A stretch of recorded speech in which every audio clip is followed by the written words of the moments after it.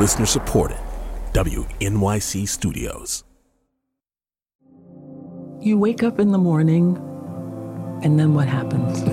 Oh, put your headphones on, Peter. Oh, yeah. Come on, put your arms around me. I want to hug you and hug you and hug you some more. Right through all these microphone cables. Go ahead. I know I'm in the right time, in the right space. Do you feel that? I'm Helga Davis. David Kyu-man Kim asks us to imagine a social and economic system that's oriented towards compassion, generosity, and forgiveness.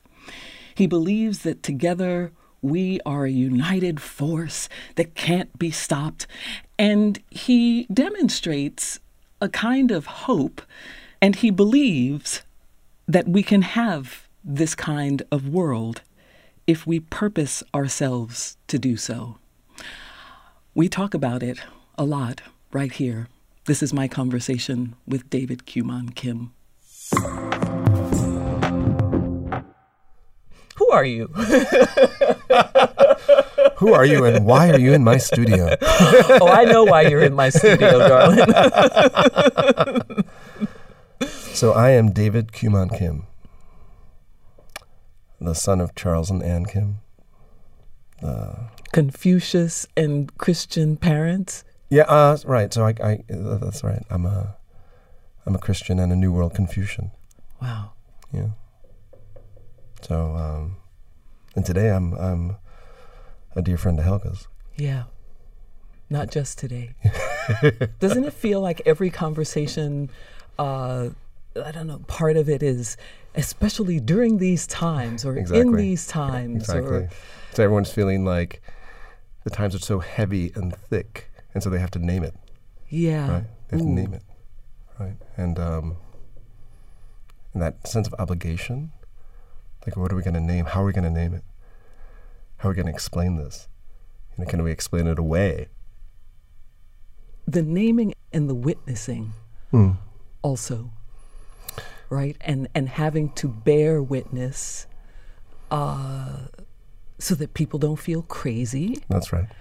And that so that they can continue to function in some way that where they're not depressed all the time. That's right. That's right.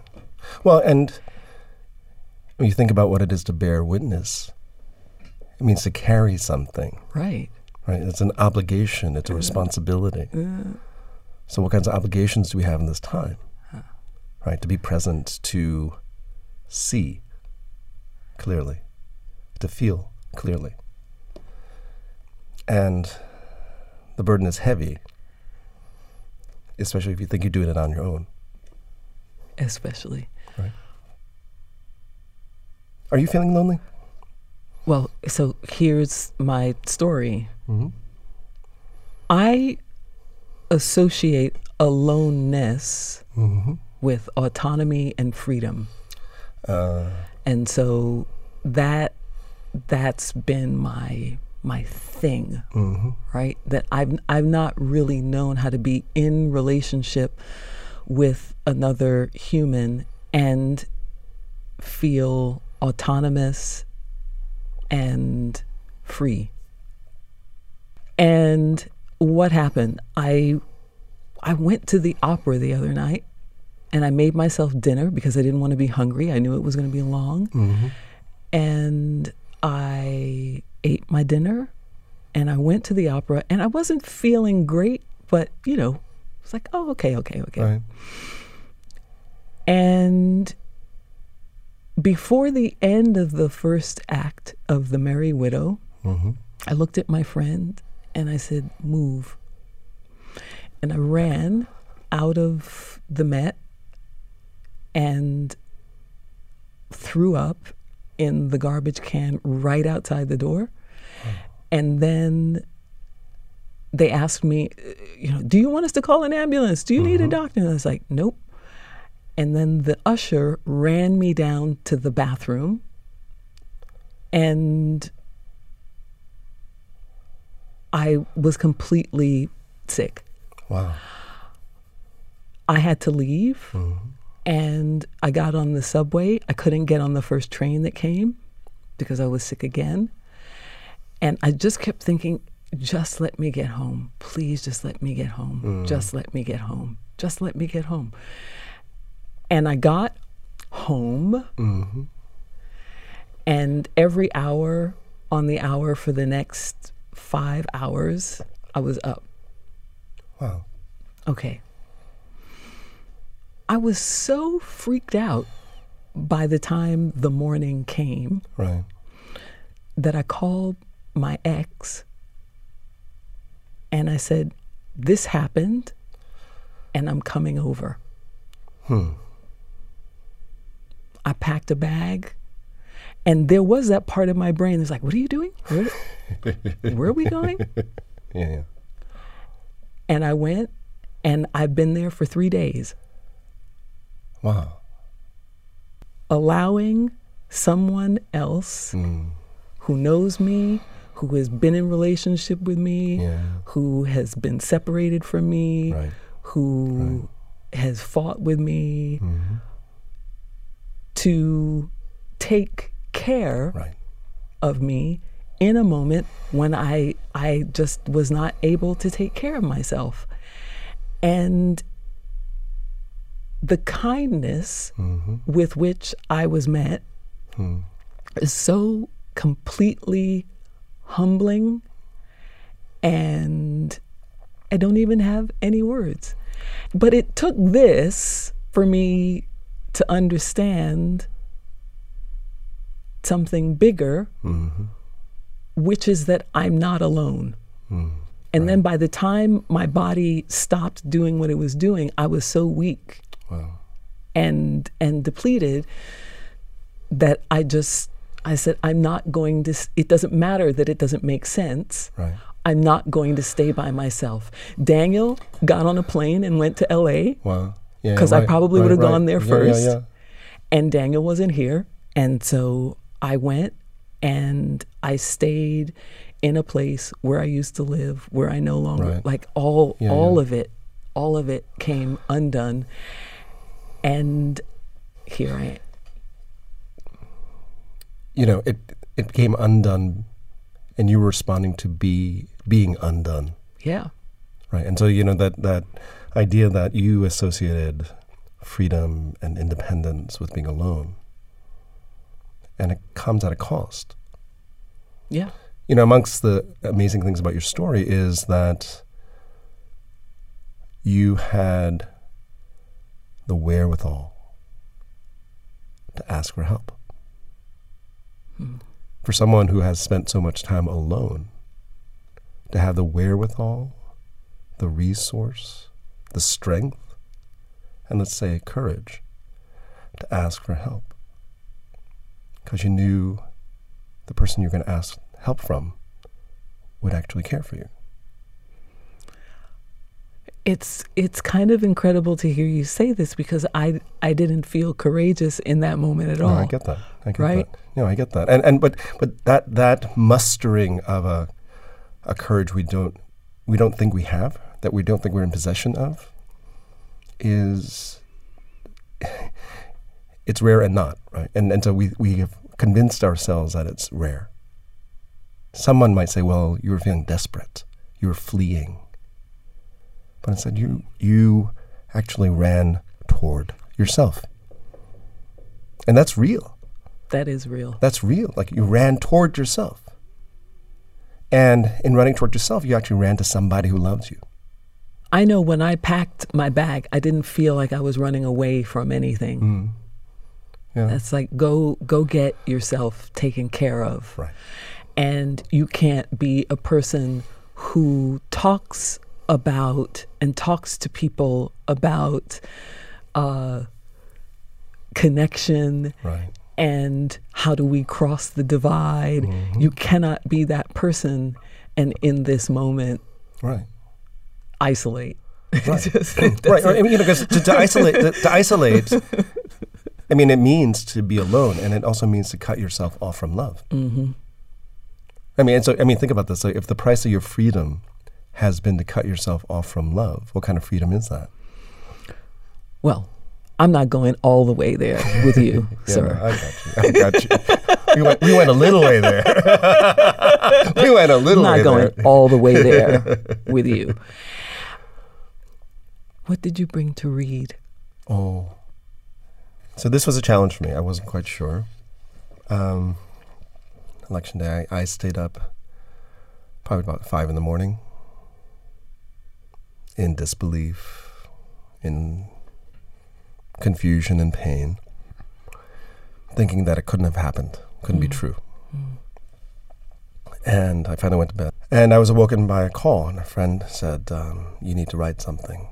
You need to write something because people are out there, they're suffering, and you need to speak to them. I couldn't get out of bed, so I just grabbed my phone and I started writing. So I'm going to read you a couple of things from this. Please. Dearly beloved, we need to gather our hearts together. We need to pull those we love close to us. We need to take care of ourselves and each other because we lost yesterday, and that loss was really a death. We need to give each other the dignity to grieve, to allow for the profound sadness to have its time, but not allow it to have all of our time. We need to move into this moment not with an anger and hatred comparable to that unleashed by this new president. We need to move with and toward love. Dearly beloved, I know you are tired and sad and confused. Everyone from all sides has been holding tight, and this morning we are all breathless and out of breath. There's no ready calm to be had right now, but I'm asking you to try to find your breath and to help each other to breathe again. Slowly at first until the rhythm comes back into our lungs and we begin to remember who we are and who and what we love. Call your family and friends. Tell them you're hurt and sad and angry. Ask them for help. Gather together to remind ourselves that we are not alone and that great and good souls are amongst us. Many are already calling for action, and I will be with them. Nevertheless, dearly beloved, indeed, each and every one of you are truly worthy of love. Let us act with hearts of compassion and with a spirit of generosity that is so desperately absent from the lives of those who voted in this president. Justice is clear in its call to us. Justice demands mercy, where mercy is the loving act of bending our battered and bruised hearts toward suffering. We need that justice, a merciful justice that seeks forgiveness and can render a good measure of care and kindness. I have hope because I have to hope. I have hope because I have 2 sons who will inherit this time, and I love them too much to give up hope. For them and for all those you love, including this terribly flawed and broken nation, let us carry each other across these dark days. Let us be especially giving and generous. Let us be especially attentive to the hurt we are feeling. Let us find compassion, which is to say to feel deeply and with each other. And someday, not today, that is perhaps too much to ask, let us hope that we can extend that compassion, generosity, and love to those arrayed in hatred and who are now in power. Hopefully someday we will be able to pull those hurting souls towards us, to affirm their hatred, but not to help them turn their hearts towards those who suffer, which is to say towards love. Go find your dearest ones, pull them close, tell them you love them, and let the loving work begin. It doesn't feel to me that we can ever stop doing this. That's right. No matter who wins, who loses, this is not the point. No, it's not.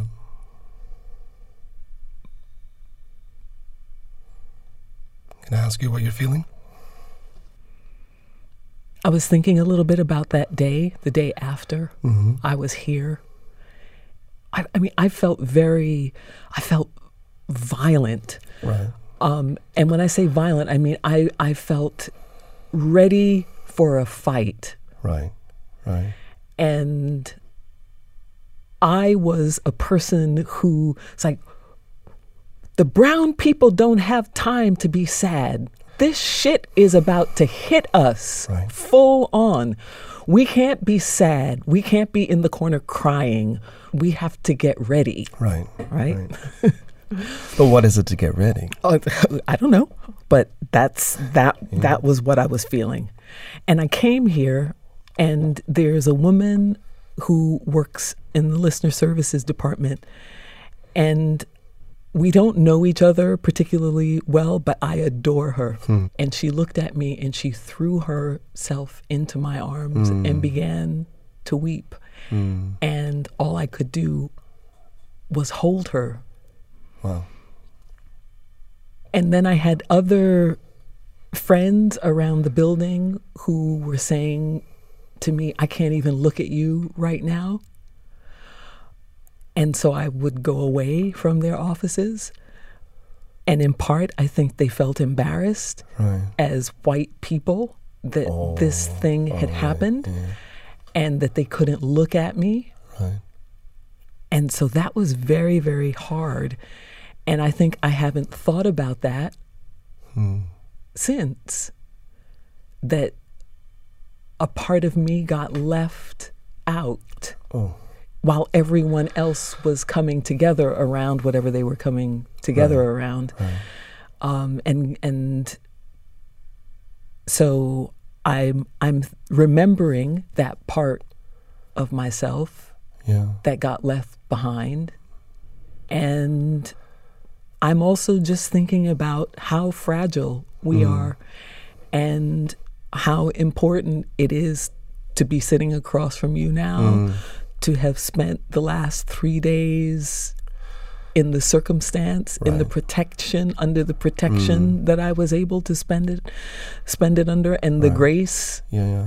And there's something in that brings me to tears and makes me weep for all of us. Right.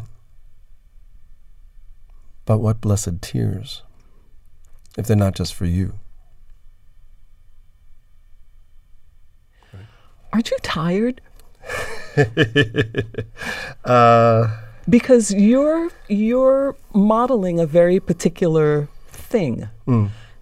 And you're more than talking about or asking the question, what do I do? You're doing.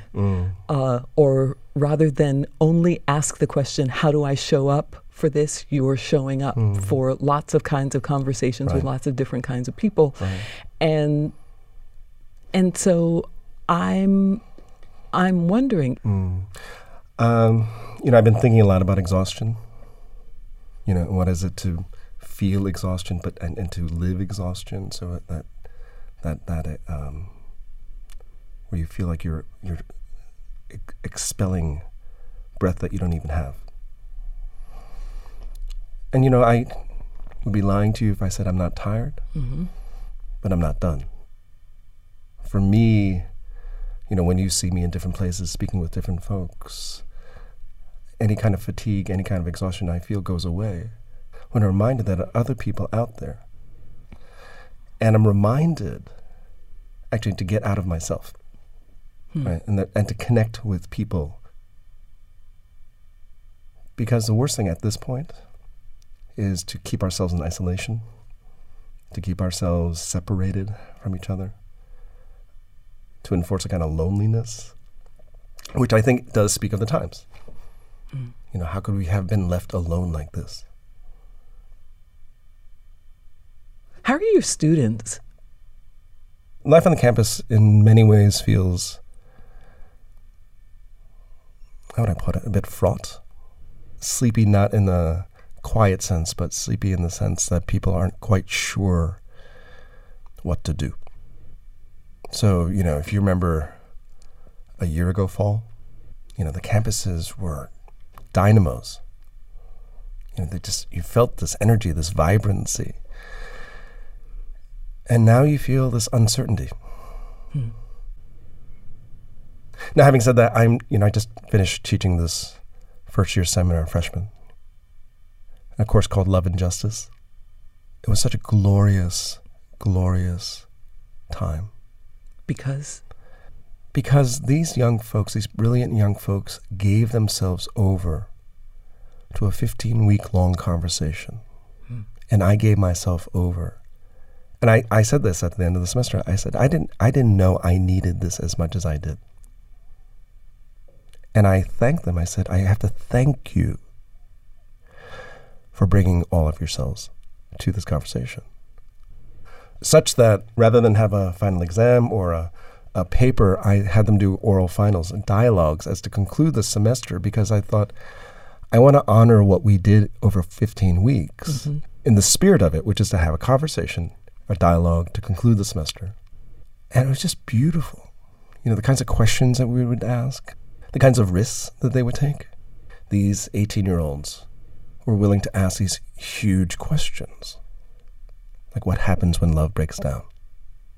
What happens when you can't find justice, but you know you have to seek justice?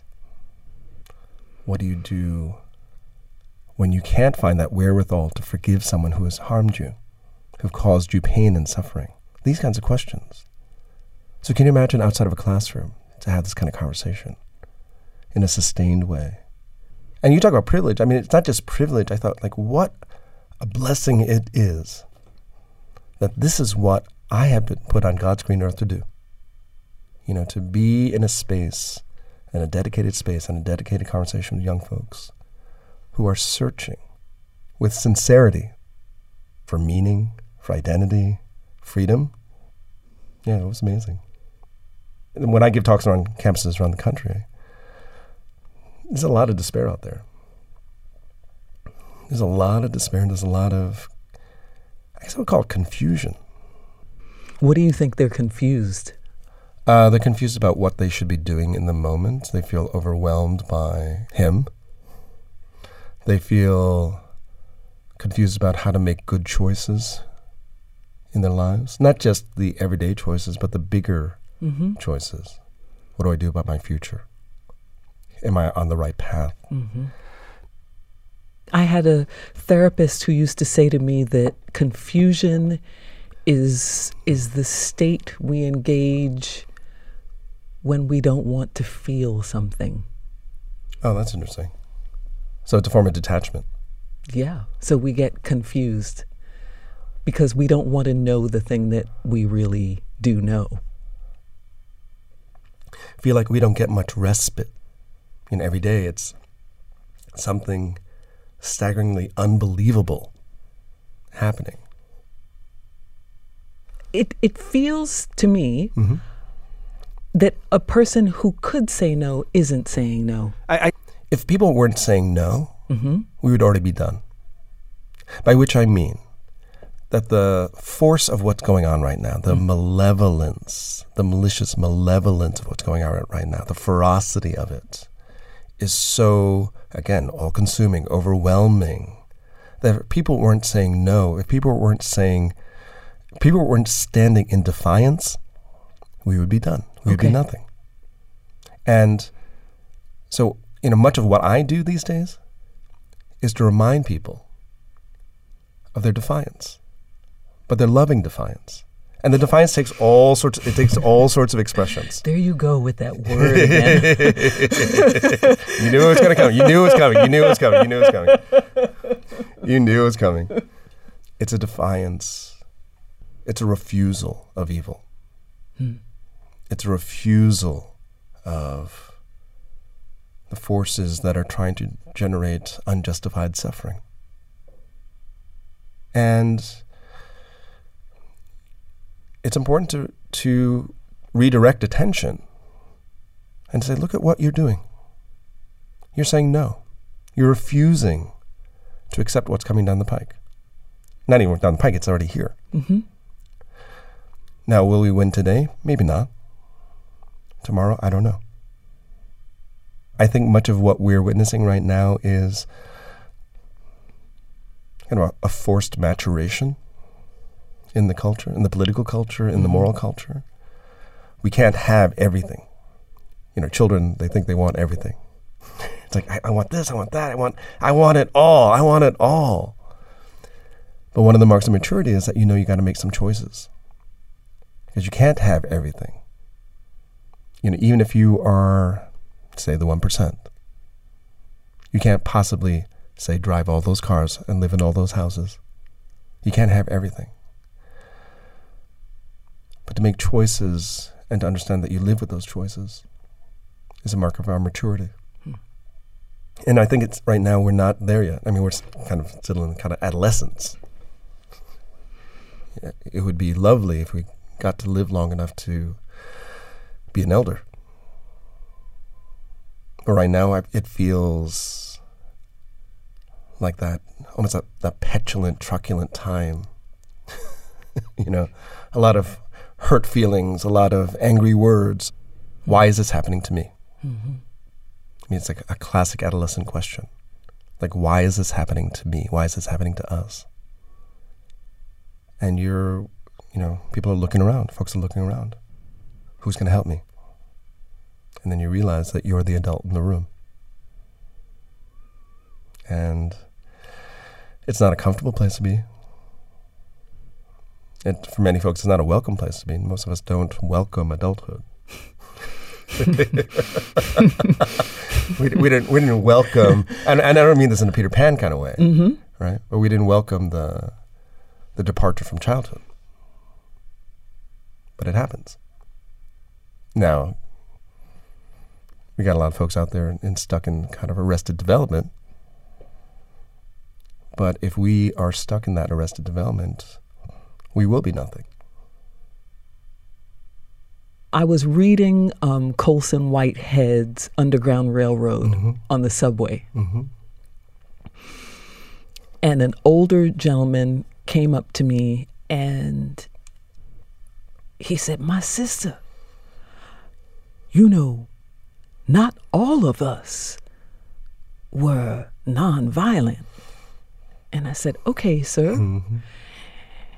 And you need to go and get yourself a copy of We Will Shoot Back." Mm-hmm. And I did. Mm-hmm. And my question is, where is that in this moment when there is so much vitriol and hatred and just awfulness? Right.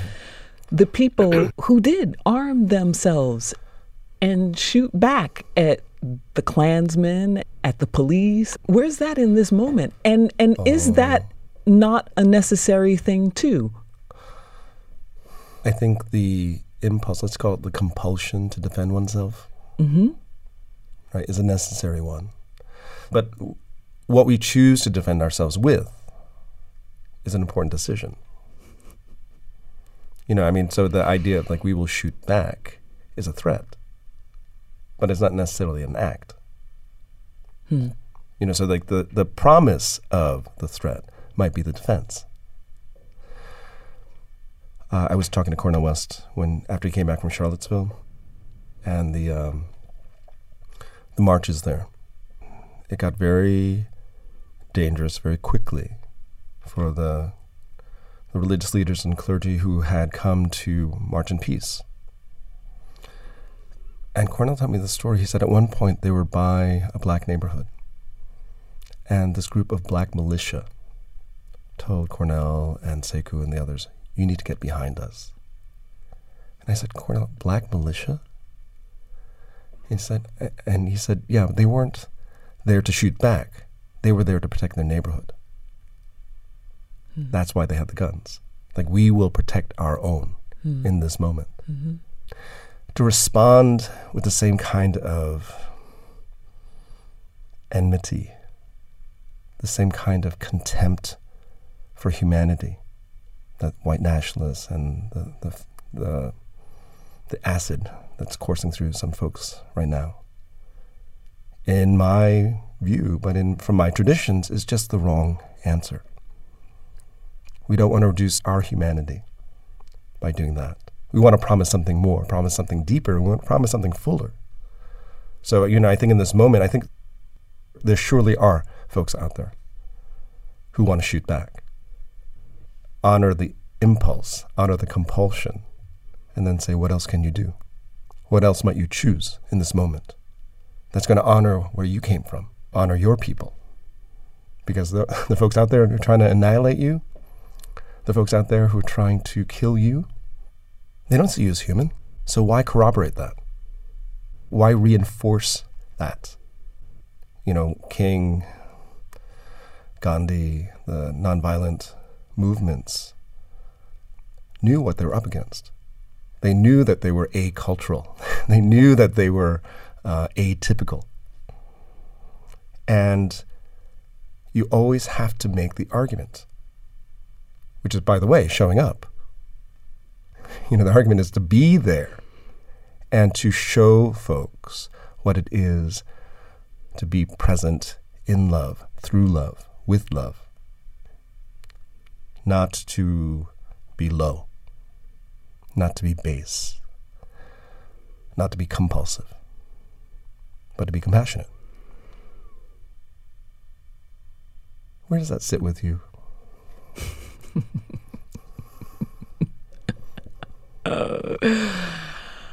I don't disagree with you, but I feel that I sit in a place of some kind of privilege. Like it's a privilege to have these thoughts, that I can't go to my neighbors in Harlem who are losing their apartments and their homes, whose sons don't have jobs, whose children have inferior educations, and make this argument. So I'm going to disagree with you. Great. I think you can make this argument. And I actually think you have to make this argument. So that I understand why you say you have this privilege that allows you to have these thoughts that somehow pulls you out of the world, right? That gives you this ability to think in a kind of bracketed way. But if that's where the thoughts stay, you're right, that is privilege. Like you're having these thoughts, you're wrestling, having these moral questions challenge you. But if it's only going to challenge you, then you're not really doing all the work. So you go to your neighbors, sit with them, and you ask them, what do they need? You ask them what it's been like. And then you say, I know you're angry. I know you're hurt. I know it's not going to go away anytime soon.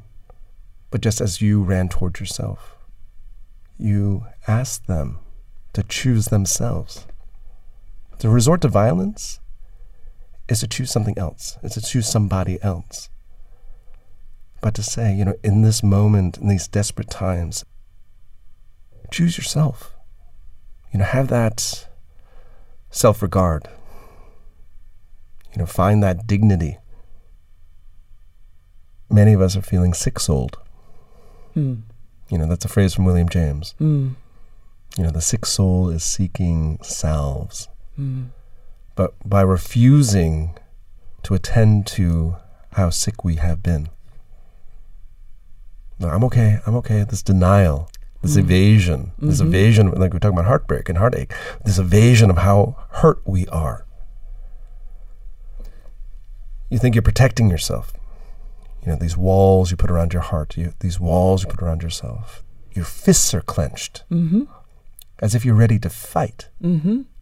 I am ready. I'm completely ready to fight. You're ready to fight, but you're not fighting every moment of the day. True that. Right?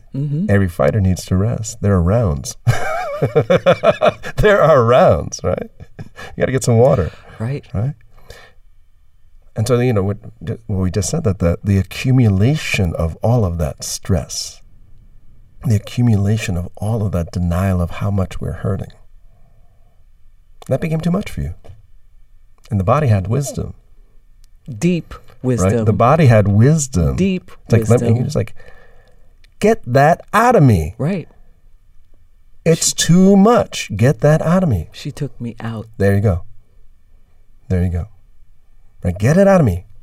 It does not belong here. I mean, think about the illness, pathologies. There are things in the body that don't belong there. The body's fighting them. And marshaling armies to fight, but the resistance isn't always there. You know, we talked a bit about joy earlier, the need for joy. We also need rest. When I mean rest, I don't just mean sleep. Right. Yeah. Let's turn the dial maybe from 11 to, 6. Mm-hmm. You know, I'm that way too, and I get that. I get that. But you can't always have it up on 11 all the time. You can't be full volume all the time. You can't be full speed all the time. Your body said, sorry, we're shutting this down. Right. We're shutting it down. Right. It's time to stop, at least for a little while. And from one day to the next, I was useless. Well, you were totally you're useless. But I'm guessing you were feeling all of that for a long time. I'm guessing you were carrying all that for a long time. I didn't even realize. Yeah. I really didn't. I mean, think about the ways in which we take in stress into our bodies. You know, tight shoulders, clenched fists, headaches, the inability to look somebody in the eye. It's all this turning away from ourselves, refusing to believe how hard it is. We should honor those who struggle. We should honor those who suffer, not punish them for suffering. That gets us, hopefully, someplace more human. So where is it going to get us? It might get us to health. It might get us to some semblance of flourishing. God forbid it gets us to happiness. Stop! Stop talking! Stop that crazy talk. Stop it! Tell me a thing that you do every day that every person can do, that you feel connects you to yourself, to your purpose, to... Yeah. Yeah. This sounds a little funny. Sometimes I have to remember to breathe. I literally have to remind myself that I can take in more breath than I am. And so that, I find myself walking around in this shallow breathing. And I realize I'm feeling lightheaded because I haven't been letting enough oxygen into my system. So even that practice, to say, take a breath and take a deep breath, that serves a couple of functions. One is that it allows us some time to pause, not to have to just run in. It's like, take a breath. Take a deep breath. Now, I say this, I try to do it every day. I don't always do it every day. I should probably do it every hour. I don't always do it every hour. When I can, if I'm reminded of somebody I care about, I pick up the phone. I don't text them. I don't email them. I pick up the phone. And I say, I was thinking about you. Right? And so what is it to make that call? What is it to tell someone that you were thinking about them? It's to make them present. Like they were present in your mind. But could we be present to each other? I was just thinking about you. I mean, we all want someone we love to tell us that they were thinking about us. We want to be reminded that there are people out there in the world, as awful as it is at times, the people out there in the world that love us. So just as you called your ex, you got to be the one to reach out to say, hey, I need to reconnect. Hey, I need some help.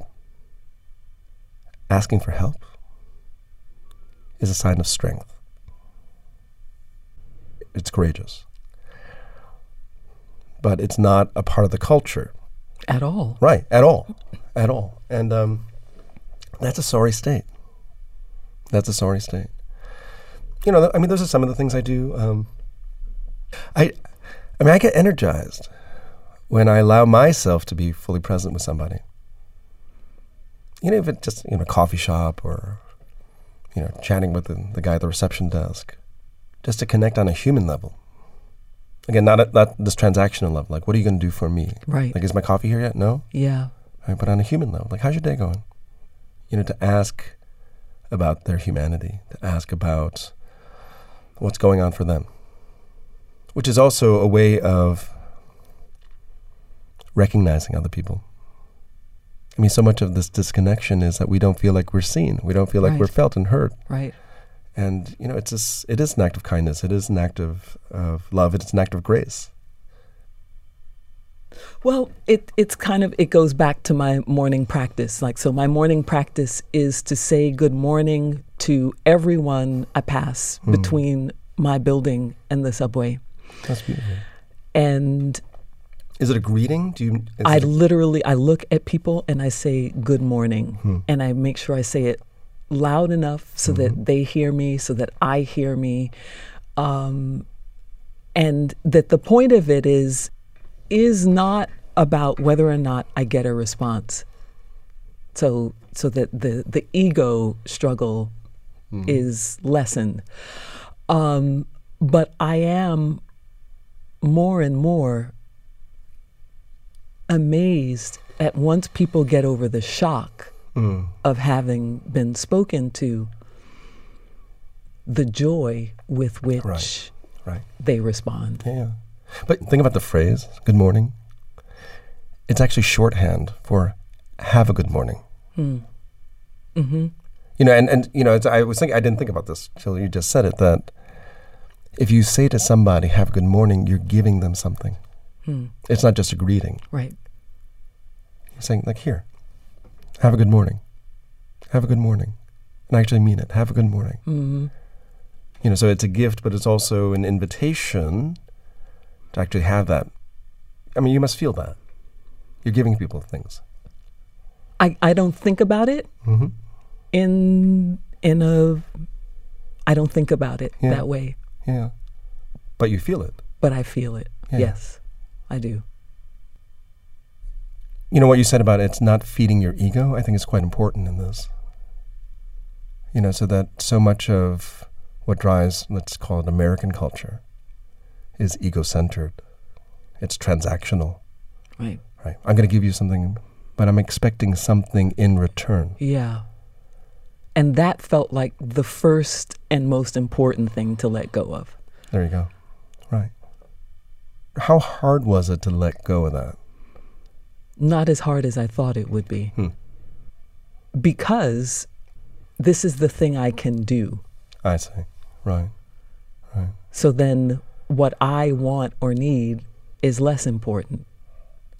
What's trippy is to do it in other countries also. Like where? So I just came back from Abu Dhabi. Oh, that's right. Parable of the Sower. Mm-hmm. So that was interesting there. You're not supposed to look at these people in the eyes and don't do this and don't do that. And but to just say good morning or good day. Right. And stick to it. So to say, yes, I'm female, I'm American, I'm not trying to challenge you culturally, but this is what I know, and I'm offering this in this space. It's what you know, but it's also who you are. I'm guessing that if you said good morning to folks in Abu Dhabi or in Brooklyn or in Harlem, and people felt you to be insincere or inauthentic, they wouldn't take it. Right. That's who you are. I was in South Korea earlier this fall, and my family members were giving me a hard time. They said, David, you're a hugger, right? Uh-oh.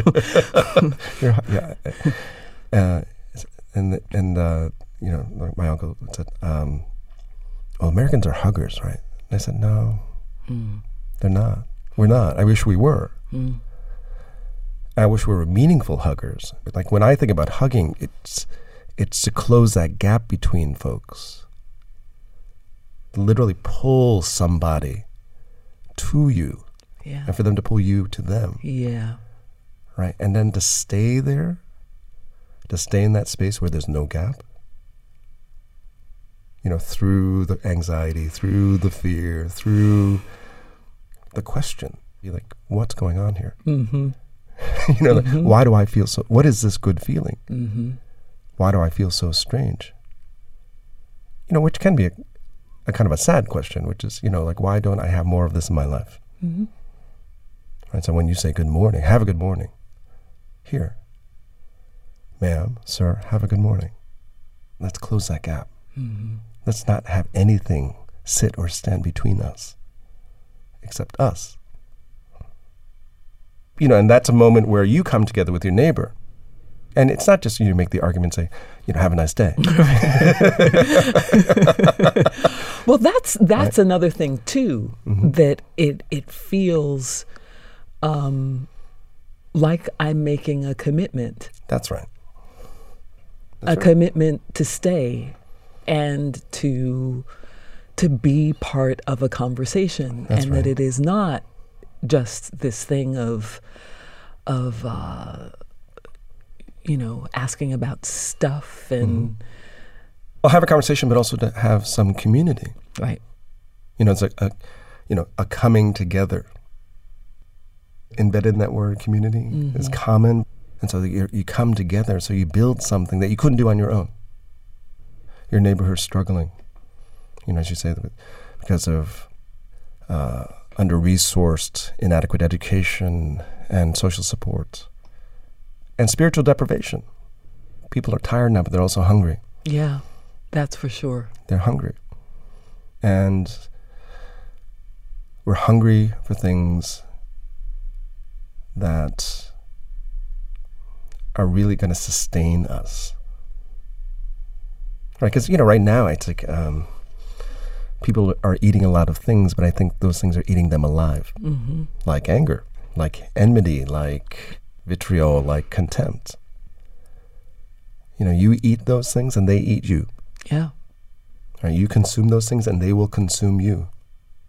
And, you know, to go to your neighbors to, as you say, make an argument, you're not really making an argument, you're actually inviting them into a different way of life. Mm-hmm. And that's a powerful thing. That's a powerful, powerful thing. You know, when I wrote there of mercy as bending a heart towards suffering, you know, it's really a hope. To be your dearly beloved. That's right. It's dearly beloved because you are loved. Right. And I was mindful after the fact that David is a translation of beloved. Thank you so much. Thank you. Thank you for having me here. Ooh.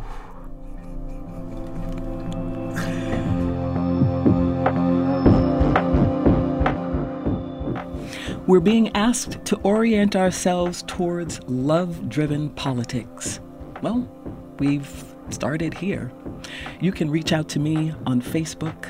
I'm Helga Davis. Thank you so much for listening. This episode of Helga was edited by Crystal Hawes with help and mastering by Irene Trudell and original music by Alex Overington. New Sound senior producer is Alex Ambrose. To learn more about New Sounds and to discover hand-picked genre-free music 24/7, visit our website at newsounds.org.